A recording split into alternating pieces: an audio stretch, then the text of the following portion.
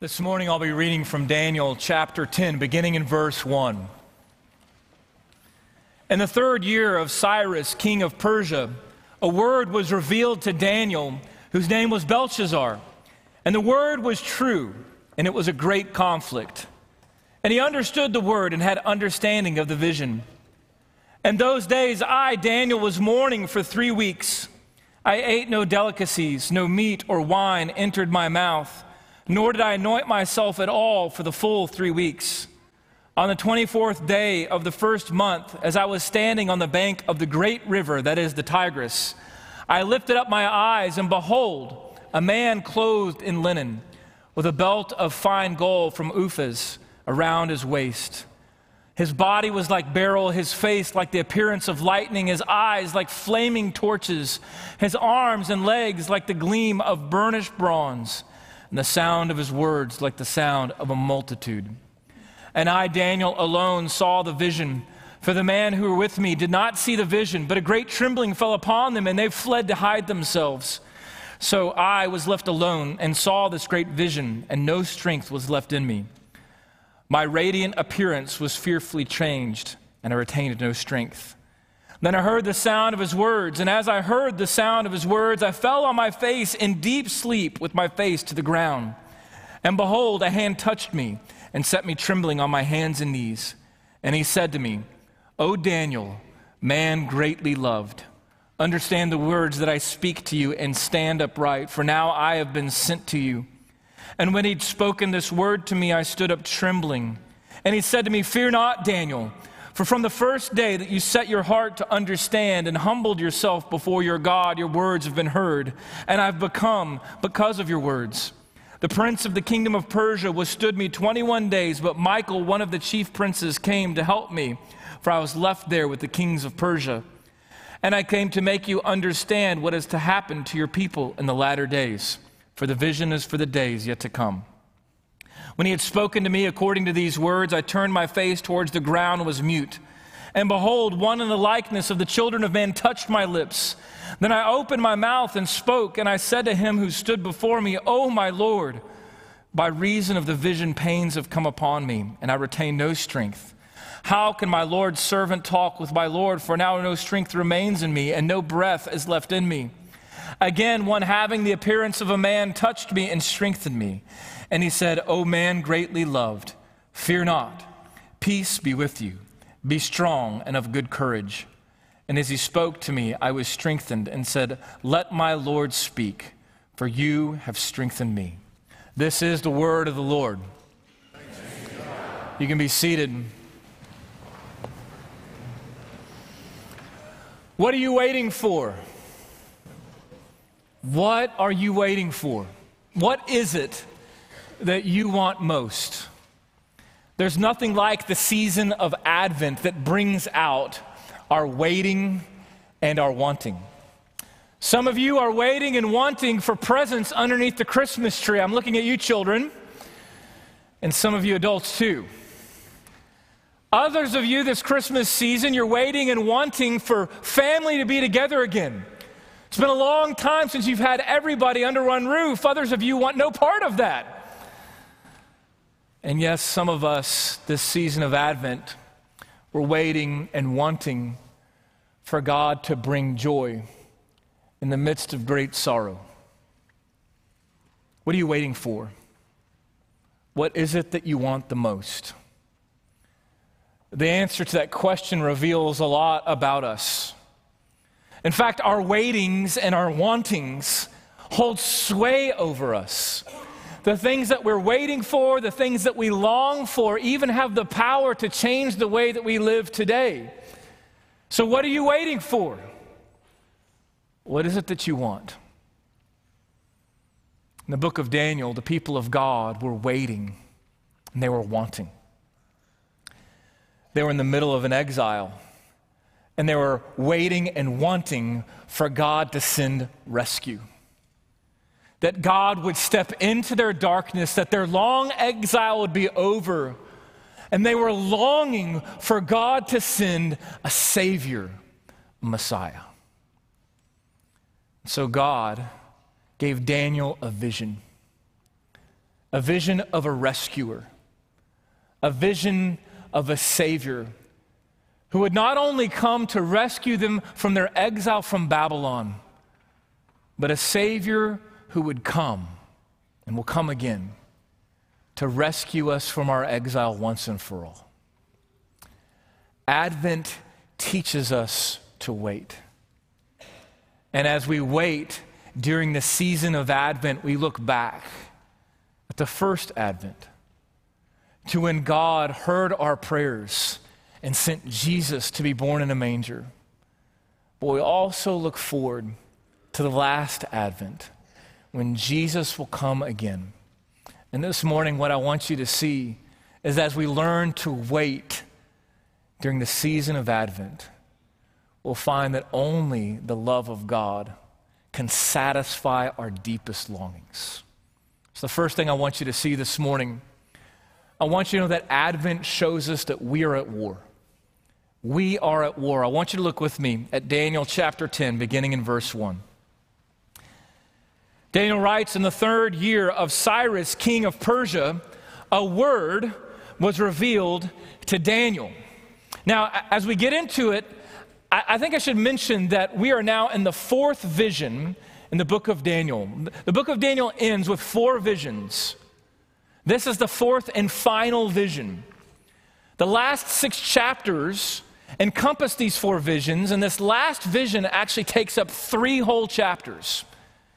So in January, we'll be looking at the last 2 chapters, chapters 11 and 12. This morning, we're focusing in on chapter 10, where God gives Daniel a vision of a man dressed in linen, whose face is like lightning, whose voice thunders with the sound of a multitude. And what you need to know is he's given this vision. It's the 3rd year of Cyrus. We know that 3 years before, Cyrus conquered Babylon. And suddenly the long wait, the exile, 70 long years was over for the people of God. And under Cyrus's reign and rule, he allowed them to leave their exile and go back to Jerusalem. And so by the 3rd year of his reign, the 3rd year of Cyrus, the people of God had left Babylon. They'd returned to Jerusalem, and they'd begun to rebuild the temple. And so it's as God's people are enjoying freedom once again, as their hopes and longings have been fulfilled, it's in this moment that God gives Daniel a vision of an even greater rescue and an even greater Savior who has come to save us from an even darker exile.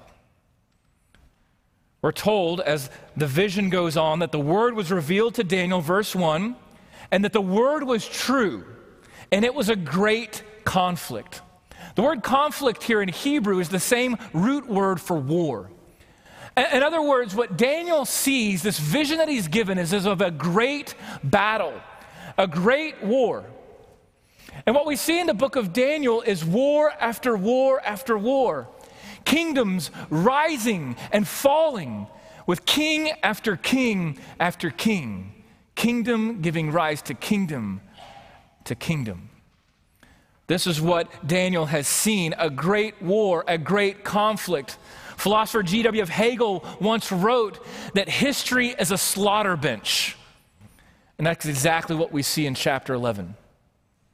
The slaughter bench of human history, of God's people warring after each other. Kingdoms, destroying kingdoms. People made in his image, killing one another. And that has been our history as human beings. War after war after war after war. Daniel chapter 11, we're given this summary of all of these kingdoms: the kingdom of Babylon, Persia, Greece, the kings of the north, kings of the south, all up leading up to Antiochus Epiphanes, who we looked at in Daniel chapter 8. With each new king and new kingdom, people are destroyed and a new regime comes into power. And then suddenly at the end of Daniel 11, all of this history that's already been fulfilled suddenly changes. In fact, the first part of Daniel 11 is so accurate to history that liberal scholars point to this chapter to say, this is proof that this book cannot be trusted. It's entirely too accurate. There's no way it could have been written when it was written. But then in Daniel 11:36, suddenly everything changes. And the historical figure that we know to be Antiochus Epiphanes suddenly becomes a forerunner, a prototype of an even greater, more dark and evil king to come. He is the Antichrist. Suddenly, this vision that Daniel has seen, that has already been fulfilled in history, is now being given of the end, what's called the latter days. In the last chapters of the book of Daniel, Daniel is given a vision of the last advent, the final battle, time when the Antichrist will come and bring evil with him to war against the people of God. And when God will send his son, Jesus Christ, to come again to defeat Satan and evil and sin once and for all. So what I want you to know this morning is that when Daniel says he saw a great conflict, he's not just talking about an earthly battle, but he's talking about a spiritual war. It's you and I. We live in a world that separates the sacred from the secular.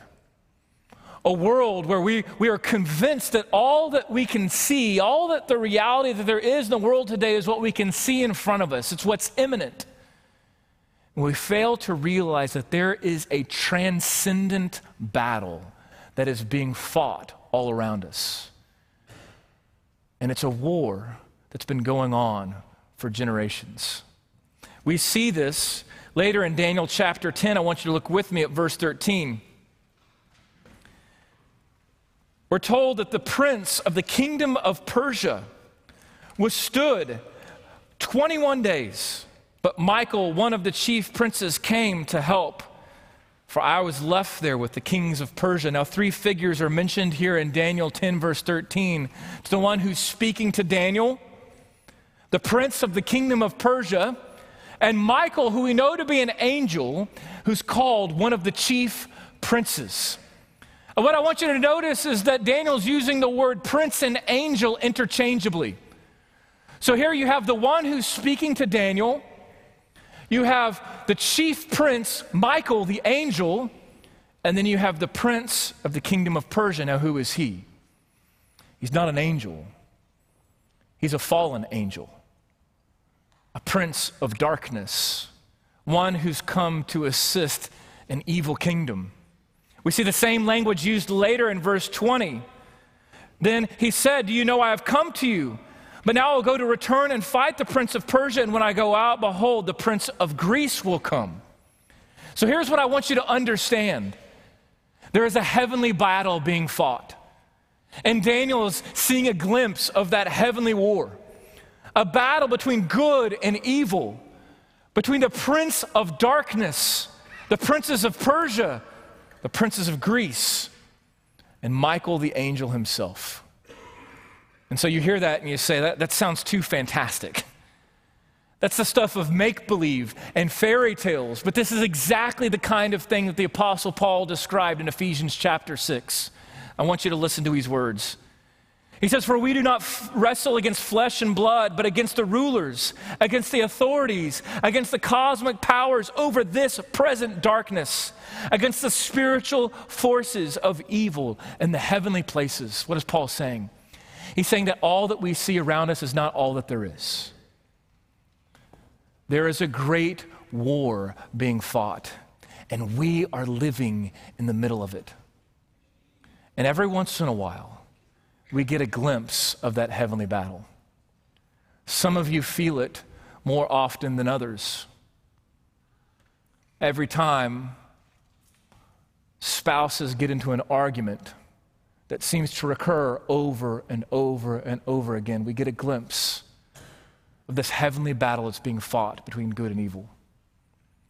Every time you and I give in to temptation, Every time we give in to sin and we embrace it for that moment, thinking that it will satisfy our weary souls, we are experiencing this battle that's being fought not just around us, but inside of us as well. Every time that we experience sorrow and grief, with every cancer diagnosis, every sudden death, we are experiencing something of a war that we are caught in the middle of. We are at war. And though we feel it at times, more often than not, so often we try to distract ourselves, don't we? And to pretend that it's not really happening. But the sobering reality that Advent teaches us is that we're at war. We feel it. And as the darkness creeps in, the second thing I want you to know is this, that Advent shows us that though we're at war, there's nothing to fear. There is nothing to fear. I want you to look with me. Daniel 10, verse 2. In those days, I, Daniel, was mourning for 3 weeks. I ate no delicacies, no meat or wine entered my mouth. I did not anoint myself at all. What we are seeing here is just as Daniel has been praying in chapter 9, he is still in prayer and he's fasting. Why is he praying? Why is he fasting? Because he's waiting and he's wanting for rescue. Daniel is in prayer and he's fasting so that God would send rescue, so that the Messiah would come. When is the last time that the coming of Jesus Christ was the focal point of your prayer? When is the last time that you cried out to God and said, "Come, Lord Jesus, come back"? This is what Daniel was praying for, not the return of Jesus, but for his coming, that God would send rescue. And just as we've seen before, it's as Daniel is praying that God answers his prayer with a vision. Look with me, verse 5. Daniel says, I lifted up my eyes and looked, and behold, a man clothed in linen, with a belt of fine gold around his waist, his body like beryl, his face like the appearance of lightning, his eyes like flaming torches, his arms and legs like the gleam of burnished bronze, and the sounds of his words were like the sound of a multitude. Can you see the vision in your mind? I want you to use your imagination this morning. Picture the vision that God gave Daniel. A man dressed in white linen, the kind of robe that a priest would wear.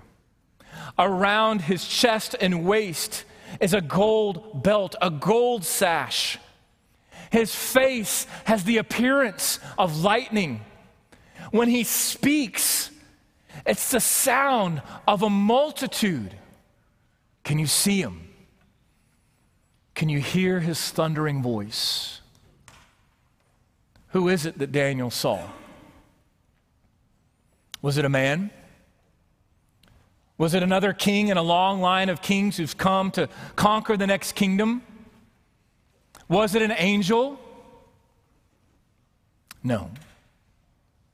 See, I believe God gave Daniel a vision of Jesus Christ, the second person of the Trinity, the King of Kings and Lord of Lords, the one who Paul tells us in the book of Colossians is the image of the invisible God, the firstborn of creation. Jesus Christ, the second person of the Trinity, was there at creation, and he is here appearing to Daniel in all of his glory. And so what did Daniel do? In seeing this vision of the coming Christ, what did Daniel do? He fell down on his face in fear. See, the vision that God gave Daniel is very similar to the one that God gave John in the book of Revelation. I want you to hear it. This is Revelation 1, verse 12. John writes, Then I turned to see the voice that was speaking to me. And on turning, I saw 7 golden lampstands, and in the midst of the lampstands, one like a son of man, clothed with a long robe, with a golden sash around his chest. The hairs of his head were white like wool, like snow, His eyes were like the flame of fire. His feet were like burnished bronze, refined in a furnace, and his voice was like the roar of many waters. Once again, John was given the same vision that Daniel was, the King of Kings and Lord of Lords. What did John do when he saw that vision? He fell on his face as though he were dead.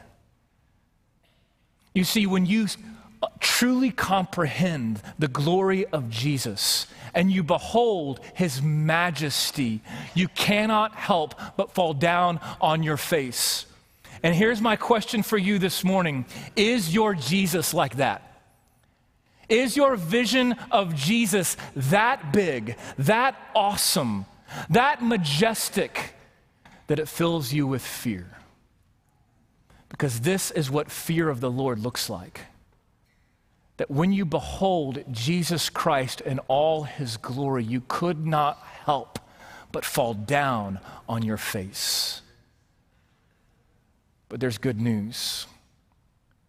Because one comes up to Daniel in this moment and he touches him. And this is what he says, verse 12. Look with me. And he said to me, "Fear not, Daniel. For from the first day that you set your heart to understand and humble yourself before your gods, your word has been heard, and I have come because of your words." Did you hear it? Daniel has received this vision of Jesus Christ, because God heard his prayer. And so he has nothing to fear. So here's my question for you. What are you afraid of? What are you really afraid of? You see, the things that we worship are the things we're afraid of. The things that we are afraid we might lose if they're taken away. The things that we want so bad to hold to ourselves and hoard and control. What is it that you are afraid of? You see, the truth is, outside of Jesus Christ, we should be very afraid because we are living in the midst of a war. But what I want you to see is that God sent a warrior to Daniel. A warrior named Jesus Christ who fights our every battle. What I want you to know this morning is that he still hears our prayers. That he still comes to us because of our words. And one day, as we pray as God's people, and we cry out to him, "Come, Lord Jesus," we have every hope that he's coming again. And so fear not. Don't be afraid. Christ is coming. The third and final thing I want you to know this morning, that Advent shows us that we are greatly loved. I want you to look with me, verse 11.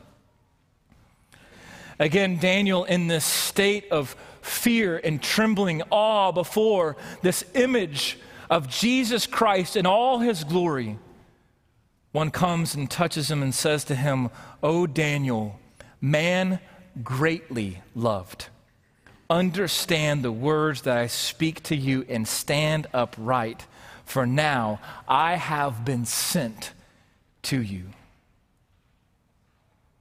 Daniel, O man greatly loved. There's one thing that Advent shows us. It's that God loves us.